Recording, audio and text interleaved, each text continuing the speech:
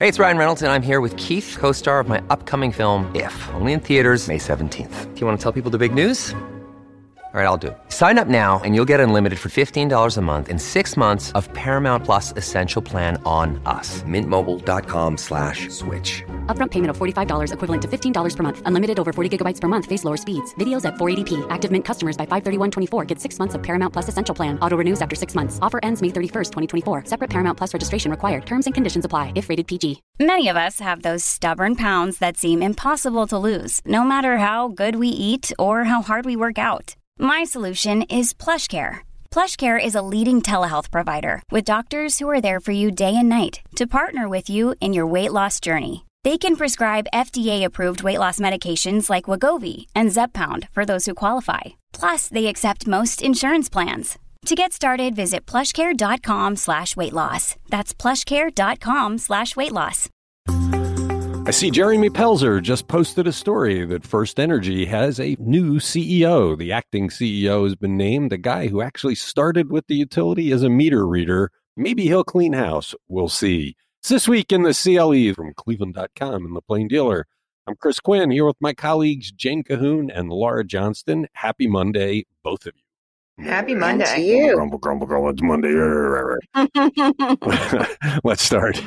Have Brook Park prosecutors ever heard of the First Amendment? Are they really trying to criminalize criticisms of a nursing home posted on Facebook? Laura Johnston, this is truly a mind-boggling story. It's what happens when you have small-town prosecutors who just kind of take things into their own hands. Take us through what this story is about, please. This is bizarre that they would get involved, but a 64-year-old woman posted on Facebook blaming a Brook Park nursing home and its administrator for her mother's death. And this has become this big First Amendment case.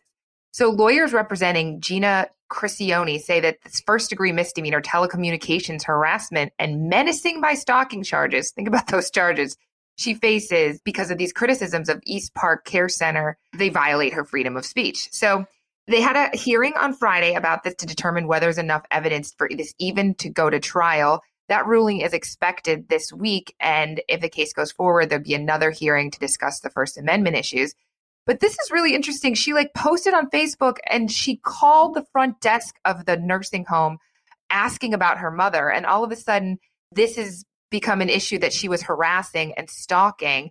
And the attorneys say that this would send a message to anyone who dares criticize a business or medical institution that they face this wrath of a vindictive business owner, and it would really quash people's ability to speak freely about anything. But back up a second. This started with just the criticism on Facebook that she attacked this place because she felt like the care of her mother, who died, was not good. And the nursing home went to the city prosecutors and they lodged the charge against her.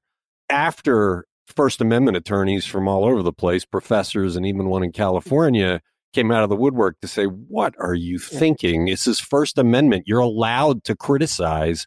And if it's anything, it's a defamation case where you go to court in a civil suit.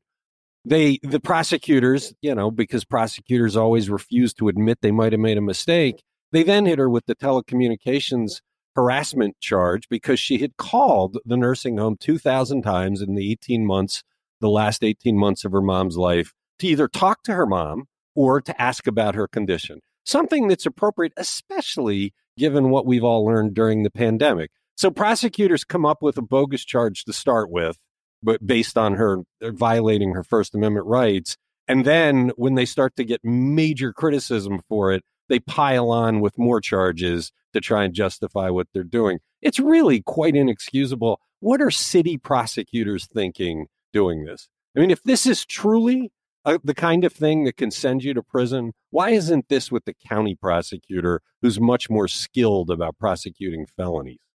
I mean, that's a really good question. I would think that the county prosecutor would say, I'm not touching this. So, yeah, you wonder what the relationship is between the city prosecutor and the business, if they just think they're trying to protect a business in their town or what. But this is weird. We don't see these kind of cases a lot. No, it's a shock, and good for the attorneys that are fighting this on First Amendment grounds. The people of Brook Park really ought to come up in arms and ask whether they need a new prosecutor, because this really is inexcusable. You're allowed to criticize businesses. There's no law that puts you in prison because you criticize a business. If they feel like you have unfairly tarnished their reputation, they could sue you for defamation, not lock you up.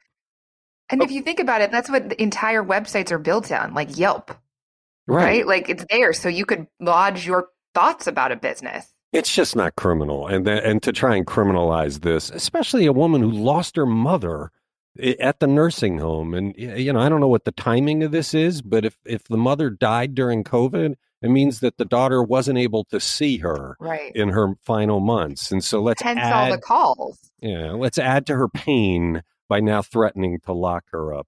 It's This Week in the CLE.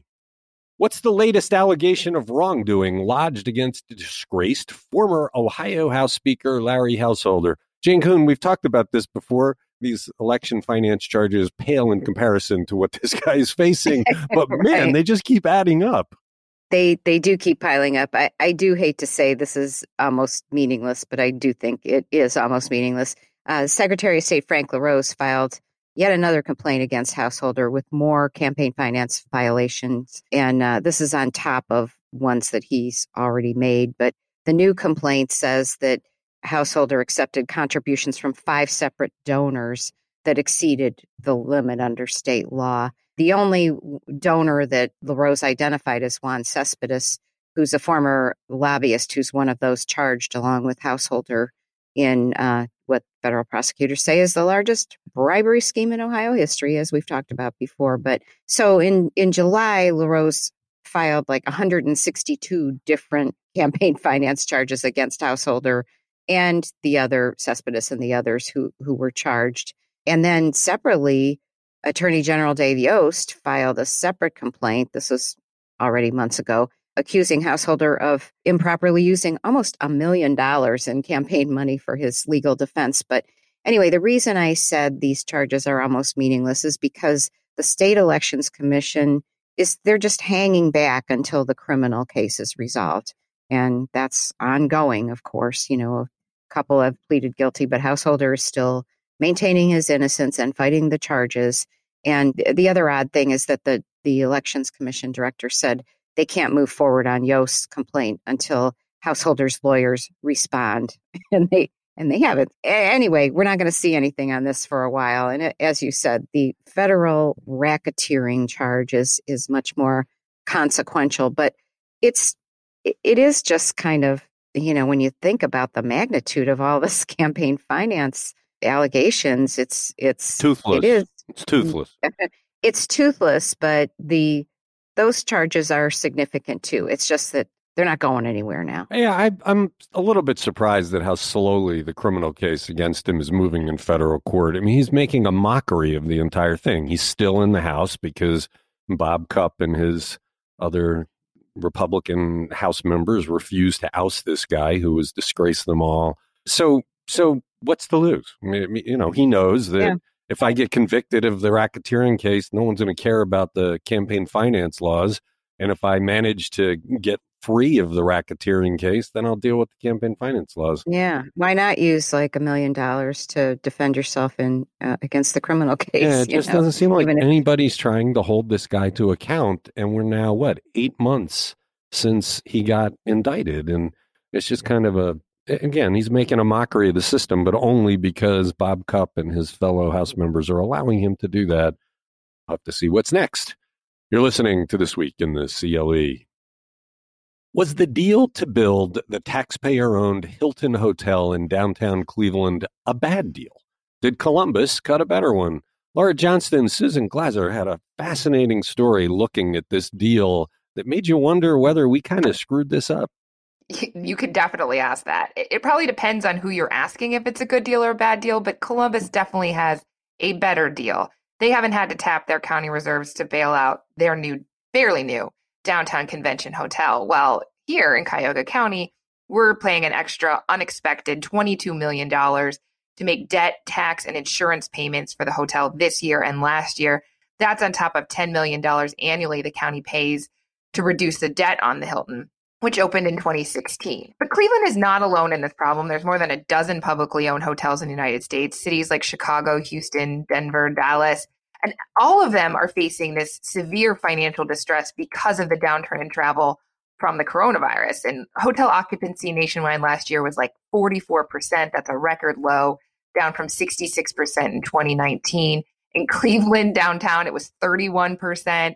So I guess every hotel is having to dip into savings to pay, but not every hotel is spending taxpayer dollars to do that. In Columbus, they have this really neat thing I didn't know anything about, that they have a reserve account based on rent that their like hotel authority collects from property it owns in the neighborhood. And that is a $36 million fund that is paid down the debt while they're not making enough money. And you got to wonder, like, why didn't we think of that? Well, I mean, that's the big question. Why didn't we put together a reserve fund? Why did we create a plan that was based on things always going well? I mean, it's the difference between the county budget and the city budget. The city budget is loaded with lots of reserve now for downturns, and they can weather some of the hits they've taken because of the pandemic. And Cuyahoga County, in setting up this hotel deal, just didn't do that. We should say, though, let's go back 5-6 years to when this hotel was on the drawing board. The city was working feverishly to attract the Republican National Convention. Without this hotel, we probably wouldn't have gotten that. Once this hotel was in the works, some other hotels were built, but this is the signature hotel. We have had a remarkable amount of goodwill across the world because the RNC was here. I imagine there are studies showing the immediate financial effect of it, but we're getting a long-term financial effect of it.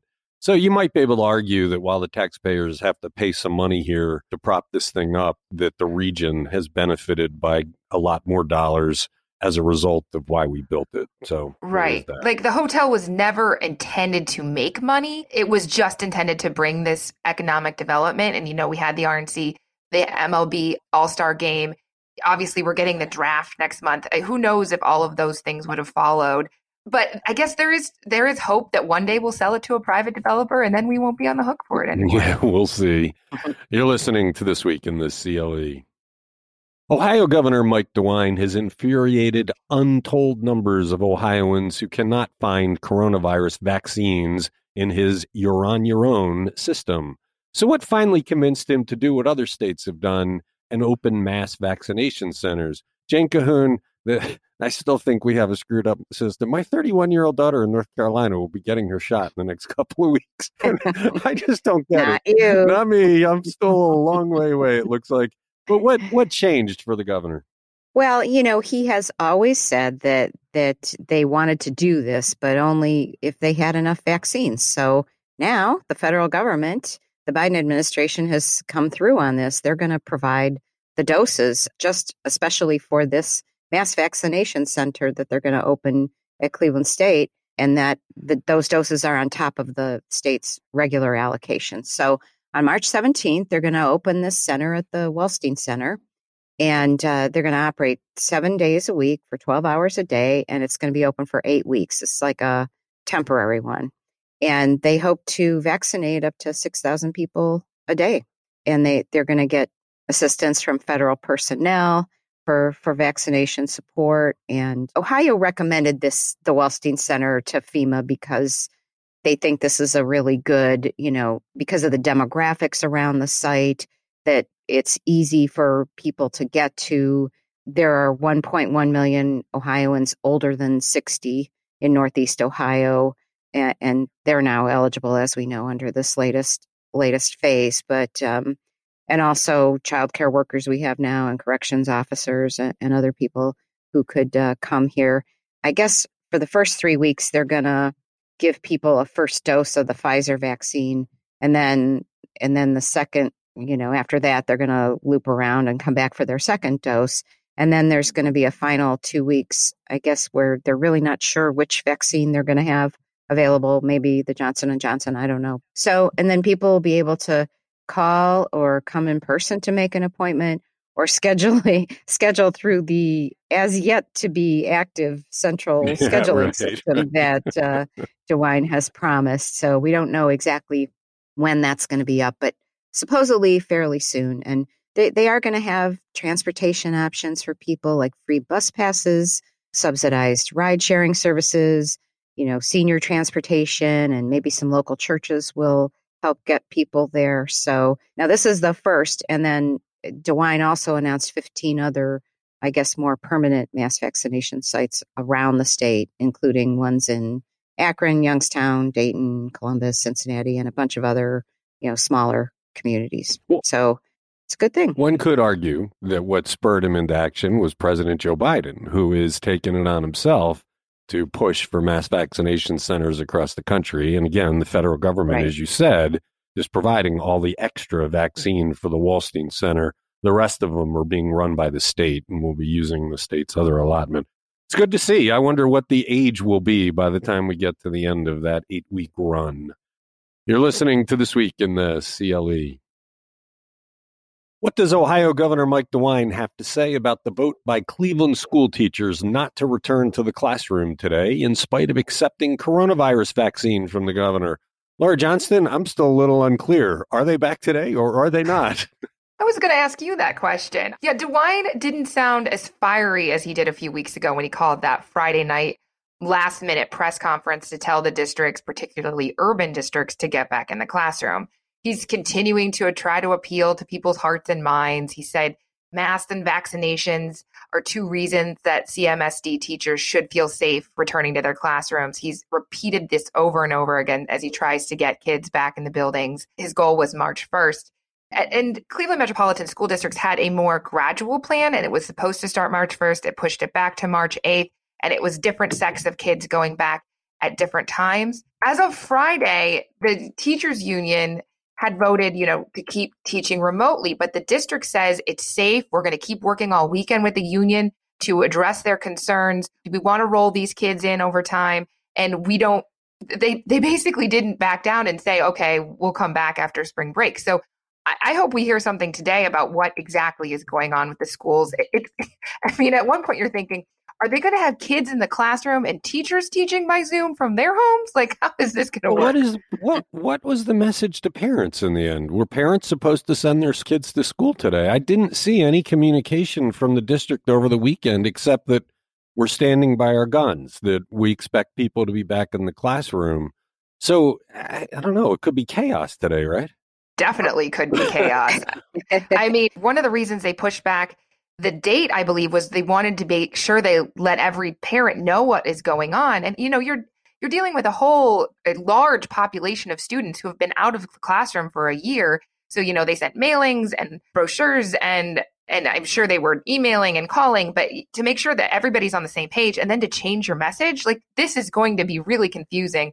Obviously, not every family is going to be an English-speaking family. I'm sure they have all of the other languages, but yeah, there's going to be people that are really confused. It's a difficult thing for any district to change how it's educating its students, but to add all of this in the mix, this is not clear. Well, I expect we'll be talking about it again tomorrow. You're listening to This Week in the CLE.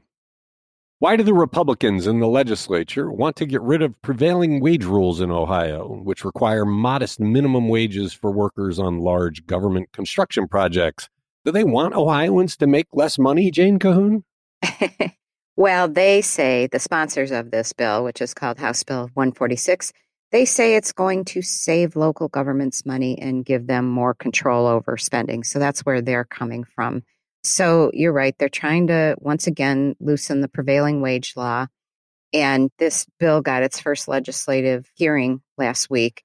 And so it would allow local governments, colleges and universities, and other government entities to opt out of the state's prevailing wage rules. So interestingly, this has been tried before, but who was holding it up was Larry Householder, because when he was the House Speaker, he had pledged to oppose any of these anti-prevailing wage measures. It might have been one of the deals he made with Democrats, who helped him get into the speaker's chair. But interestingly, Senate President Matt Huffman, he seems supportive of this type of legislation, which I think he's pushed in the past, but he kind of acknowledged that it might not get enough support in his caucus. He said, sometimes I represent what a majority in the caucus is thinking, and sometimes I don't. So He said he'd kind of be surprised if it gets traction in the Senate.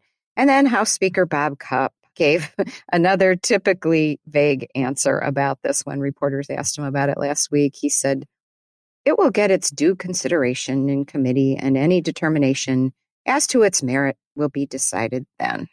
So I still am trying to understand what they're thinking. I mean, this is a message to people who work on these construction projects that we don't think you should get paid the prevailing wage.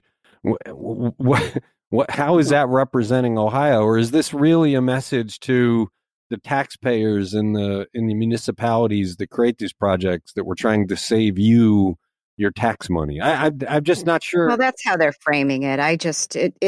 It's probably ideological, you know. But ideological how? We don't want people to get paid a fair wage? How is that ideological? What are you saying to the Ohio voter? We think you should be paid less than a fair wage? Well, you really want me to answer? I don't get why this is a thing. Why with all you've got in front of you? I mean, these are the people that won't get Larry Householder out of the damn house. Why are you trying to send a message to people in the construction line of work that we don't want you to be paid a fair wage? I mean, that we're not talking about making people rich. You're talking about basic wages here, and I just don't. Right. So what? When they go to campaign, is the message that we saved you money from paying your neighbors? Yeah, we prevented wage? these. Whatever. We saved you money. Right. I think that's the message they want to send. Okay, but there's a whole lot of people that they're taking money from. I'm with you. Very strange. Okay, you're listening to This Week in the CLE. Data guru Rich Exner did a one-year look at the coronavirus pandemic by the numbers, looking at all sorts of categories. Jen Cahoon, how many coronavirus briefings has Ohio Governor Mike DeWine had? That would be 142, according to the Ohio channel, which broadcasts them. I'm sure you guys remember when, a year ago when this crisis first hit and the governor was holding them 7 days a week, and they were like appointment TV when we knew so little about what was going on, and there was such a hunger for information. And DeWine and Dr. Amy Acton, who was then the health director, provided us information and comfort. And then they eventually went to weekdays and then like twice a week where they are. But think about how many hours of your life you're never going to get back. Yeah. Well, now we joke about it. We have to say it's like, oh my gosh, are we going to be going to another vaccination center to see another person? I was going to say, how many shots were taken? Yeah. How many shots did they show on the Mike DeWine show? It used to be like the video of the day or whatever, but yeah, now it seems to be the shot in the arm of the day. But anyway, Rich did put together an interesting compilation of numbers about the pandemic, including what you would expect, the first cases and deaths that they confirmed a year ago, and the history of the alert map, how many times counties have been purple, et cetera. But he also has some fun ones in there, like the number of YouTube views of the DeWine and Amy Acton cartoon video. Remember that one that was created by a guy named Dave Stofka of Stofka Creative in Stowe? In case you're wondering, that got 1.3 million views. And then there was one number, this might be our favorite here, that Rich determined it was nearly impossible to calculate. And that was the number of times that DeWine and Lieutenant Governor John Husted had to apologize to Ohioans for all the problems plaguing the unemployment system. It's a good piece. Laura Johnston, a couple of the reporters you deal with also did a pandemic anniversary set of stories about people who didn't sit home and gain weight and just sit idly for the year. They used the year to do some pretty cool things. Yes, we called this glimmers of light in a pandemic year because they are kind of like, some good things happened in the past, and what are you going to take away from this year? So Cameron Fields and Alexis Oatman, we had a piece that went up asking for engagement. Like, what did you do? Did you, accomplish a puzzle? Did you write a book or learn a language? Remember at the beginning of the pandemic, we were like, Peloton's offering these free classes, and you can learn a language, and you can learn to play guitar, and, all of these things you could do with your spare time. And then most of us, just watched DeWine instead. But, we found some great stories. There was a family that together there's 4 of them. They lost 150 pounds on Weight Watchers. There was folks that learned how to meditate and kind of take a breath in their own life and stop being so busy, which I could probably learn from. Someone who is writing a novel about like what happened when Jonah was in the belly of the whale in the Bible. Some really interesting stories, a minister who became more political. We've got a couple more that they're actually reporting and posting today to try and give like an idea of what Clevelanders were doing while we kind of waited this out. Okay, check it all out on cleveland.com. You're listening to This Week in the CLE. February was a good month for Ohio's coffers. Are state budget officials conservative, incompetent, or just plain lucky? Laura Johnston, they got a whole lot more money coming in than they were telling us they expect. Yeah, so maybe a combination of all three, plus the waning of the coronavirus pandemic. The tax revenues came in at $1.9 billion in February. Compare that to the $1.72 billion they expected, 10% above the estimate. Income tax returns were way better than expected. The budget director said this is due to a fluke based on delayed deadlines for filing tax returns. But there's also some real big numbers in this. Auto sales taxes were $22.9 million, about 23% above projections. Other sales taxes were $25.8 million above, which is 3.8 above projections. And yeah, stimulus payments seem to be a major factor in this. People had a little bit more money to play with. Yeah, it's fascinating how many more cars were sold, or I guess more expensive cars. We have to figure that out. We're going to come back and look at it. But it seems like people are spending a good bit more money than the state had predicted. I always wonder if the state lowballs that so that it comes in as good news later. It's, always under promise and over deliver if there's some intention in it. So we have extra money and we can give some more to the schools or something. It does feel optimistic, though, especially going into another 2-year budget cycle. So yeah, it's fingers crossed. We'll have to see. You're listening to This Week in the CLE. All right, this is a dangerous question. Did either of you feel like you got a lot of stuff done during the pandemic, or are you more the I wasted the time kind? Oh boy, Laura, you go first. I feel like I accomplished some things. I mean, at the beginning, I painted my deck. I ripped out the carpet in my bedroom. I was like, I'm going to get this stuff done so that I don't have to do it in the fall when the coronavirus is over. Well, that, as the year wore on, I think I was a little less motivated. But if I look back at the year, the thing was, I don't know how much more free time I had between my kids being home from school for a lot of it and working so much. I mean, obviously, there's all the COVID stories. There was the political stories. There were the George Floyd stories. So, it was a newsy year. I think we worked more than we did in past years. But yeah, at the end of the year, I don't feel like I sat around. I still haven't seen all of Netflix. What about you, Jane? Well, I think I'm not quite as ambitious as Laura, but I did get a couple of house projects done that I was proud of. But then, as Laura said, we've put in so many hours on this, and then, working at home, that feeling, as Chris Warnowski said, it's like, I don't work from home. I live at work. Yeah. So I just feel that, my life's really been consumed with work, and I'm not complaining. Okay. But I don't feel like I've accomplished all sorts of things. You didn't learn a new language, Jane. No. Yeah. Well, I work. What about you, Chris? I can't tell if it's because of the pandemic or just because we haven't been visiting our grandson nearly as often. But I look back over the number of projects I got done this year, and I'm kind of astounded. I mean, things had backed up on me, and I've just been knocking them out one after another. I've had a year of many, many things getting accomplished. But again, I don't know if it's just because, we're home a lot more weekends, or if I've just used the time more efficiently because I hate sitting around. But I can't wait to get the shot. I don't want to live like this anymore. So let's get to it and have a summer of fun. Thank you, Laura. Thank you, Jane. Thanks to everybody who listens to This Week in the CLE. We'll be back tomorrow with another discussion of the news.